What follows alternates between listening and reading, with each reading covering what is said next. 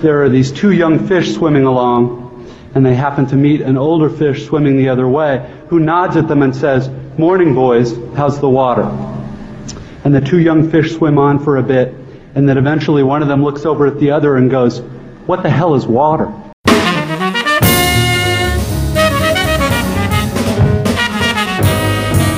I'm Don Hall, and this is the Peculiar Journeys Podcast.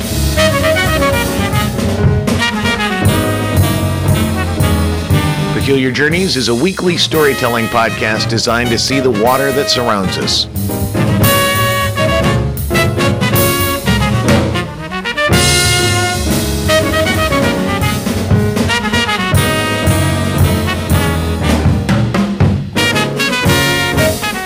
The day before we started our technical rehearsals at the Annoyance Theater on Clark across the street from Metro Chicago, our stage manager, Chris Palmer, and I went over to put some props and costumes in place for the cast. We had an antique bicycle, a spinning barber's chair, two foam fat suits made by a woman at Steppenwolf, a working antique Victrola, a mechanical hat filled with wires and tubes, along with a suitcase with more tubes and more wires. It was a lot, especially for an off-loop DIY theater company with no money. We walked downstairs to what can only be described as, quote, homeless shelter populated with meth addicts decor. Half-eaten burritos, open bags of chips and beer cans, some empty, others half empty, random piles of dog shit, a locker with a pail of what turned out to be urine. It was fucking filthy. I contracted the Annoyance for 10 weeks, Sunday and Monday nights for $200 a week. Sure, there was no contract, but I guess I hadn't expected what we walked into. Let's go to Home Depot, I said. Why? Chris asked. We need cleaning supplies. Chris and I scoured that basement, threw out 4 30-gallon hefty bags of trash, swept and mopped. When Mick Napier, the founder and artistic director of the venue, came in, he asked what the fuck we were doing. I explained we were cleaning up for our cast, which was coming the next day. He grimaced and left. Apparently, he talked to Mark Sutton, the general manager, and Mark gave us 2 weeks rent-free for the effort.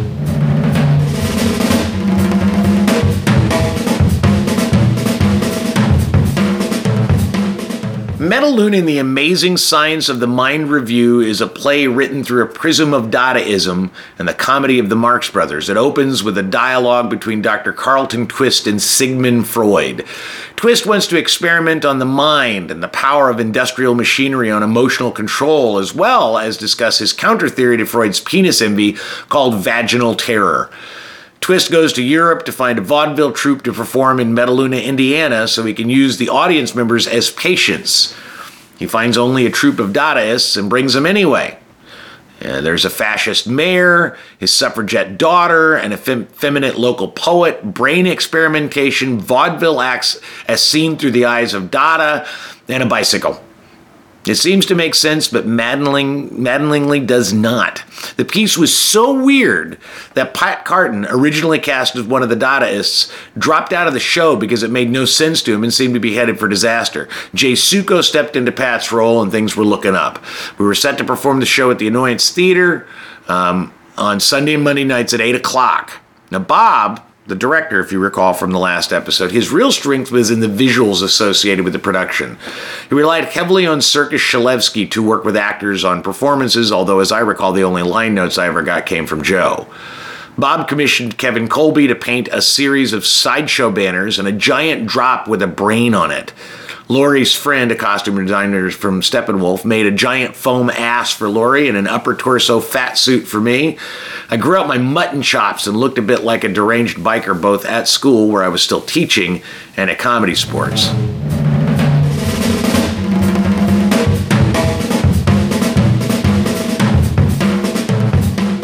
Weeks before we walked in on dog shit and burritos, the courtroom was not the kind you see on Law & Order.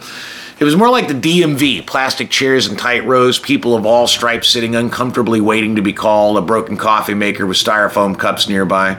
The judge looked me in the eye. I could find you $10,000 for these, and she pointed to the foam core display.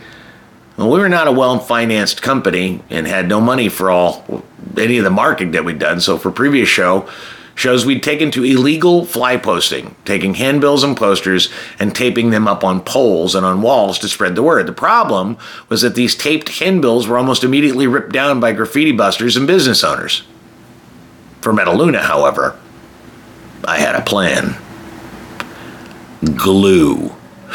Like wheat paste, still too transient, glue paste was a half a bucket of Elmer's glue mixed with a half a bucket of hot water.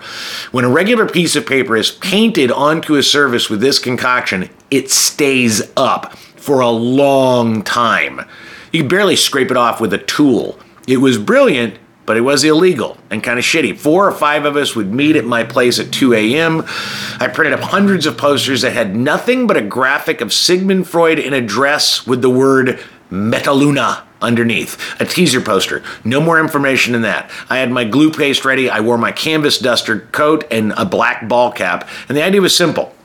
We'd hit a neighborhood at 3 a.m., the hour when most people were off the road and the cops were cruising all-night diners in the south side, glue up as many posters as we could until we ran out or the cops chased us away, and then sing the Mission Impossible theme all night long. We did this for a straight week. In some circles, people were actually talking about the posters, trying to figure out what the hell Metaluna was. Was it a band? Was it philosophy? Who knew? In my opinion, it was incredible marketing. We put up thousands of these things at one point. At one point, Lucia Moreau, a critic for the Sun-Times, actually called me to see if I knew what Metaluna was, because it was driving her nuts. And of course, I told her I didn't. 2 weeks before we opened the show, we started putting up the full poster with the same graphic, but specifics as to where and when people could see this Metaluna thing. And of course, we got caught. In hindsight, it reminds me of when I was 9 years old and decided to vandalize a particularly nasty neighbor's house by spray painting graffiti on her wall. She caught me because I signed my name to it. Well, Joe Bill was sitting next to me in the courtroom as a representative of the annoyance. If we had $10,000, I guess we could have just bought advertising, but we don't, not even close. Can you afford $20 as a one-time fine with the promise you won't do this again? The judge sighed. We can and will, so I paid the $20. I lied. We definitely continued to glue paste other shows, but not for Metaluna. That didn't mean we weren't continuing to be creative with our marketing. One aspect of this was a series of publicity stunts that we'd do for Metaluna. One such stunt had me dressed in a black and white full-body clown outfit with white face and harsh black highlights. I had a rope around my armpits with Lori and Alita holding both ends. I had a lit cigarette in my mouth and 2 handfuls of flyers. They would drag me downtown on the sidewalk and streets, and I would just yell out, Metaluna und the amazing science of the mind review, over and over. People would see it, they would laugh or weird it out or whatever, but they would take flyers out of my hands. Palmer, who was huge and was a former bouncer at the Improv, worked crowd control and actually picked me up off the street at one point so I wouldn't be run over by a bus in front of Water Tower Place. We also almost had the cops called on us because they dragged me into Lord and Taylor because they thought I would get up and I wouldn't. And that got us into a little bit of trouble.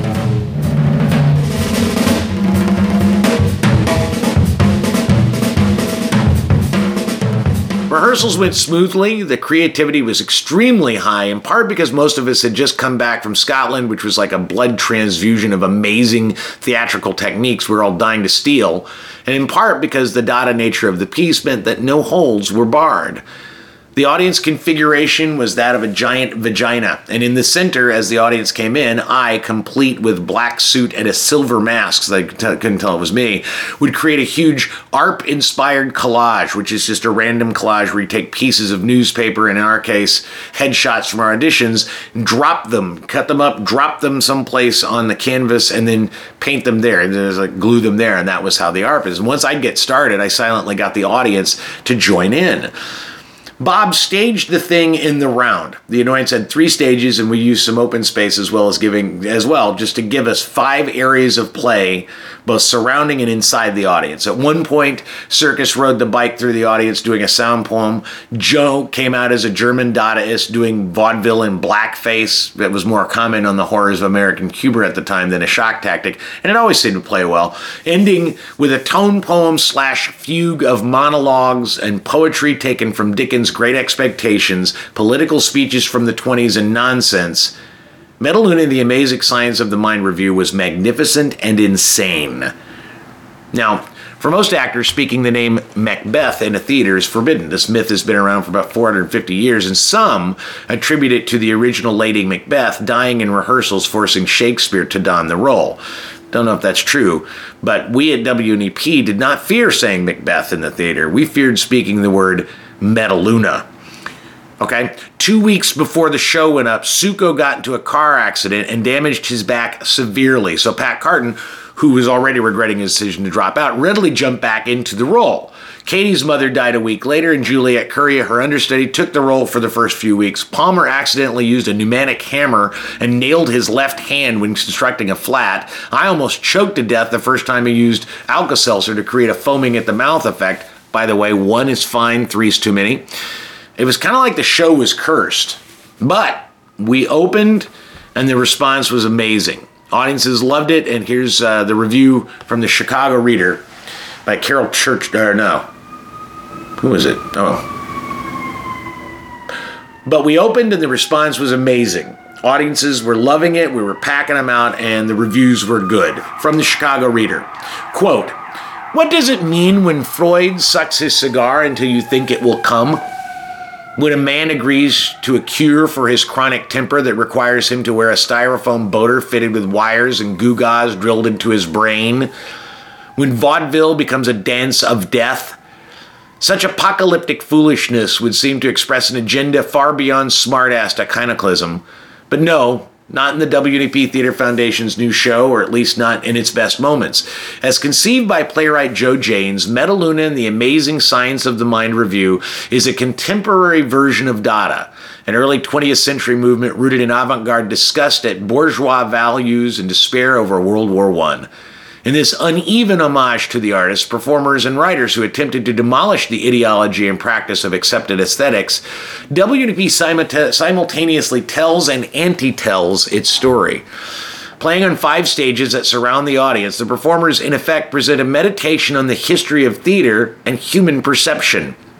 The conceptual framework of this collaborative piece is simple, even though the effect is quite complicated. The 2-hour show is a supposed performance by an actual Dada troupe reenacting its tour in the backwater of Metaluna, Indiana.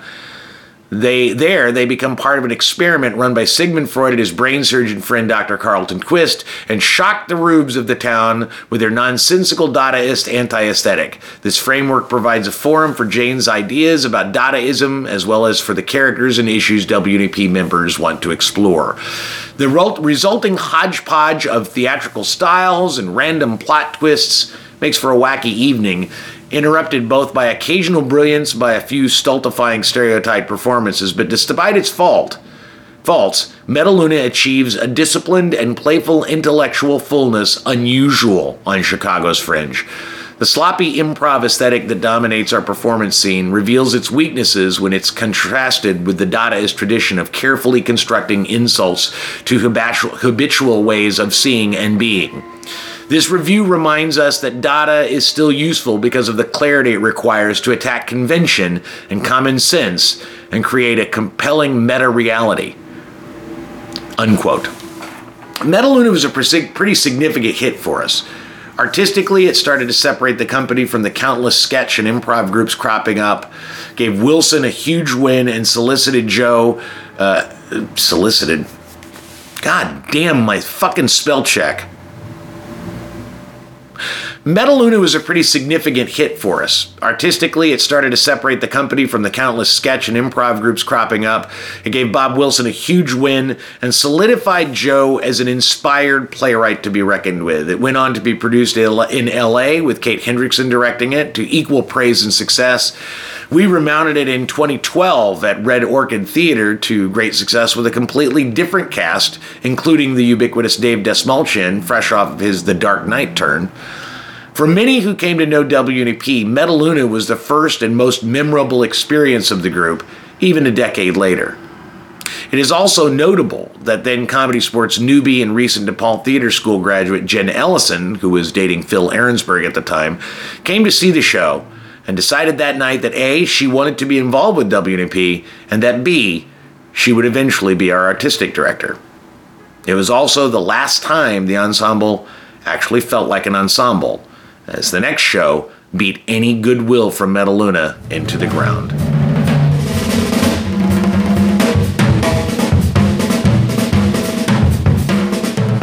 I wish you had the chance to see this specific production of this specific play. To this day, Metaluna remains in the top 5 productions, in my opinion, that WNEP ever did. It was brilliant, it was messy, it was a blast. So next week, another tattoo, and in 2 weeks, the company decides to make their first full-blown musical from a 21-minute act play inspired by a porn novel from the 1960s. Thanks for checking in. Peculiar Journeys is a weekly storytelling podcast produced, voiced, and edited by myself in my apartment above a bar in Wicker Park, Chicago. You can subscribe on iTunes, Stitcher, or catch it on SoundCloud, or download it from donhallchicago.com. You can assist Peculiar Journeys financially, if you can, by becoming a VIP patron on www.patreon.com/peculiarjourneys.